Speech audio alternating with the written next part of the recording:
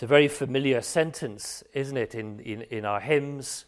And we know it from the Messiah. I know that my Redeemer lives. It's the instinctive cry of every true Christian, an assurance given by the Holy Spirit. And it's a surprise that we come to the book of Job, which is set in patriarchal times. And we find what we might think to have been a sentiment that was confined to the New Testament. I know that my Redeemer lives. And in the context of Job's suffering and darkness, it's a remarkable flash of light. It seems to have come prematurely in Scripture. Sometimes when you might see behind the scenes in the making of a costume drama, and you see somebody perhaps in a Regency costume, and then you see them relaxing, and there they are in their 200-and-odd-year-old costume, and they're holding a brand new iPhone in their hands, and it seems incongruous. And it seems to us, in the light of all that's been happening, and all the toings and froings, firstly between Satan and God, and then the terrible affliction that Satan is allowed to bring upon Job, and then the toings and froings between Job and his friends. This seems out of place, and we think, how on earth can Job have such a clear hope, such a New Testament hope as that? I know that my Redeemer lives. You know that Job was the wealthiest man of his day, but you know too that he was the godliest man of his day. We know the names now, don't we, of the wealthiest people in today's society. We know about Jeff Bezos, we know about Elon Musk. Others are more reclusive. Some of them are great philanthropists, like Bill Gates. But I haven't heard of any who are godly. And the thing with Job is that he was the wealthiest and the godliest. He wasn't smug. I mean, before his suffering came upon him, he wasn't complacent. He was genuinely holy. It wasn't just that he was a kind man and charitable. God was everything to Job. Job hated the thought, not just that he might offend God, but he hated the thought that his family, his children, might offend God. And so Job, the wealthiest man, the godliest man in the world, is subjected to this examination at the instigation of Satan, but by the permission of the Lord.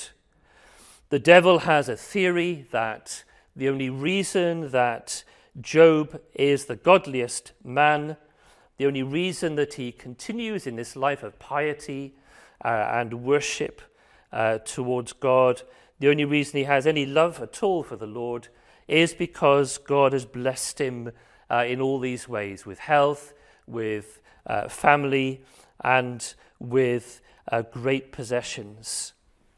And the Lord allows Satan then to take those things away.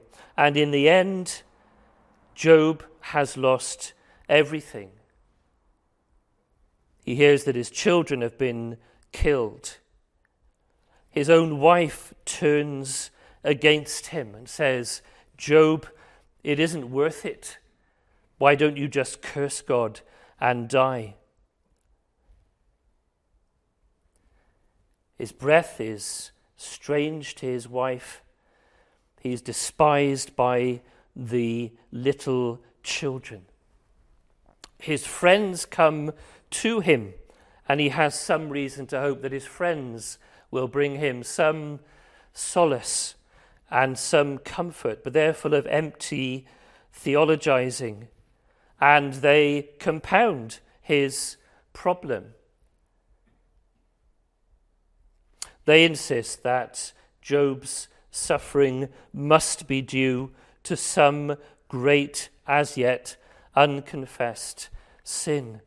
And Job knows that he's not perfect, but he knows that that answer from his friends is too simplistic, and that God cannot be predicted or confined or analyzed in that way. Job is desperately in the darkness, holding on to the Lord. There he is sitting in ashes, trying to itch his skin and his sores with bits of broken pottery,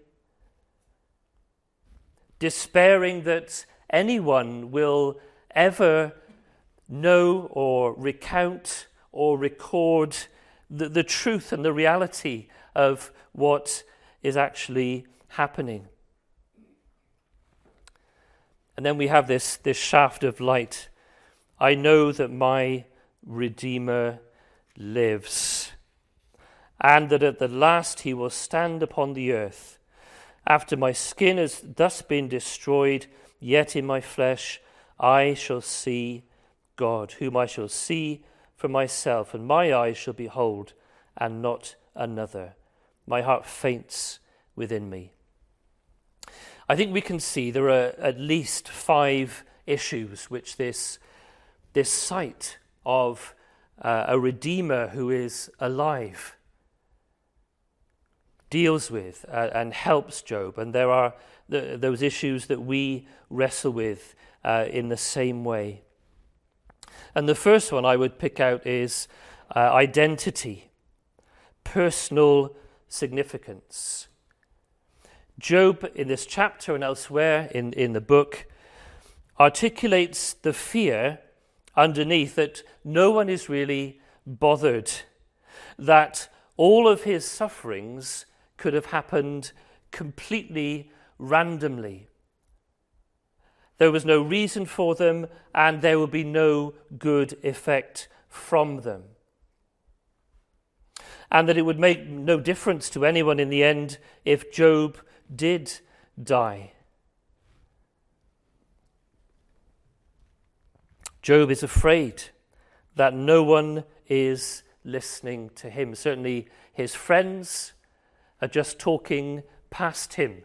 His friends are just sermonizing at him. They're telling him things about God that he knows are perfectly true, but they're not relevant to him in his situation. Oh, that my words were written. Oh, that they were inscribed in a book. Well, that longing came true. He's afraid that nothing will be learned, that everything will have been in vain, until he is given by faith to see that my Redeemer lives. In verse 27, that first line is so significant.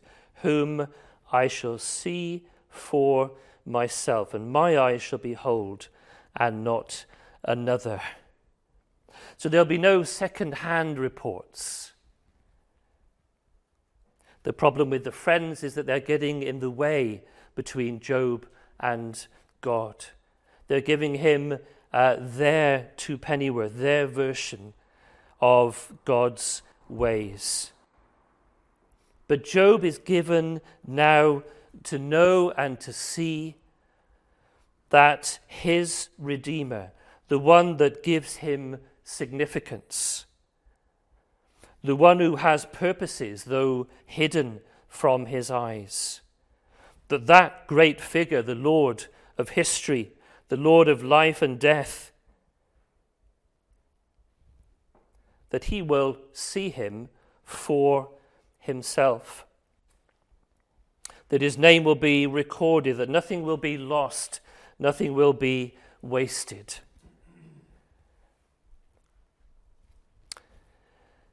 even before COVID, we lived in such an impersonal world, didn't we, where although trillions and trillions of words were being exchanged, tweeted and texted, etc., yet people were becoming more and more detached from each other, and the virtual world was separating people already from that face-to-face contact, which is the essence of a true relationship. And now, of course, the pandemic exacerbated those trends. And it's a wonderful thing to see that for Job and for us, we can be quite secure in who we are because we matter to the Redeemer. The Redeemer loves us enough that he will preserve us, body and soul, until that day when with our own eyes we shall see him, not on the edge of a crowd, not trying to pick up rumors. We shall see him face to face. And that's where our identity, that's where our significance stands. It's with Christ. And his initiative, his choice of us, his purposes to redeem us. And secondly, the issue that Job wrestled with and that we wrestle with, that this great hope answers, is infirmity. And you don't have to go very far from the passage that we read, chapter 19, just to see the horrendous dimensions of Job's physical suffering. Chapter 17 and verse 7, my eye has grown dim from vexation, all my members are like a shadow. And then chapter 19, verse 20, my bones stick to my skin and to my flesh, and I've escaped by the skin of my teeth. Back in chapter 7, it's very graphic. Chapter 7, verse 1 to 5, has not man a hard service on earth? And are not his days like the days of a hired hand, like a slave who longs for the shadow, like a hired hand who looks for his wages? So I am allotted months of emptiness, and nights of misery are apportioned to me. When I lie down, I say, when shall I arise? But the night is long, and I'm full of tossing till the dawn. My flesh is clothed with worms and dirt. My skin hardens, then breaks out afresh. My days are swifter than a weaver's shuttle, come to their end without hope. Here is Job then physically humiliated, physically brought as low as it is possible to go. And we read the book of Job and we feel that his case is extreme. But even without such dramatic suffering, we know too well that we are prone to illness and to disease, to weaknesses, to accidents, to the effects of aging and decline. Job's friends were convinced that his terrible affliction had to be the result of terrible sin. It's a view that persists today amongst Jehovah's Witnesses. It's the way that Jesus' disciples thought, isn't it, in John chapter 9? Who sinned, this man or his parents, that he was born blind?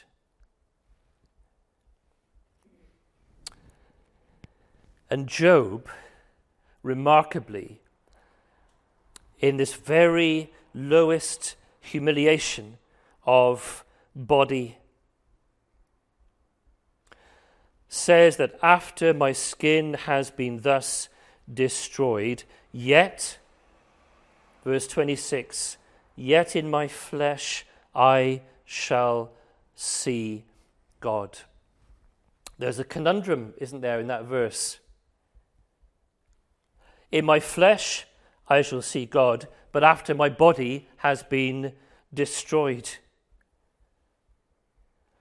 And that can only be resolved by this living Redeemer, the Lord Jesus Christ, the one who has the power to change our lowly, our vile bodies, that they may be like unto his glorious body.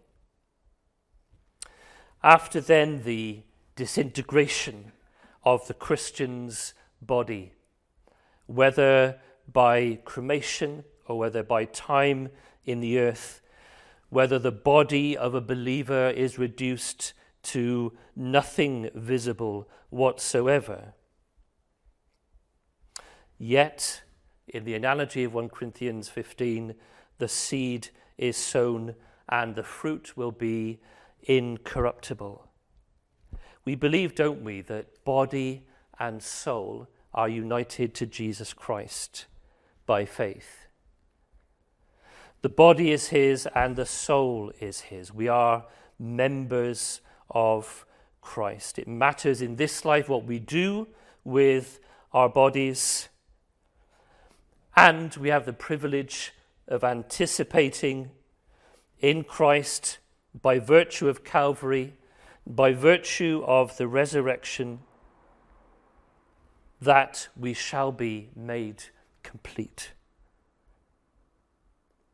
That in the life to come, we shall be able with our own two eyes, in flesh restored, to see our Redeemer. I often think that Christians are not materialistic enough.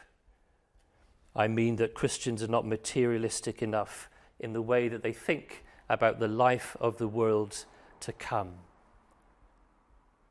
We can be very vague about the new heavens and the new earth in which righteousness dwells.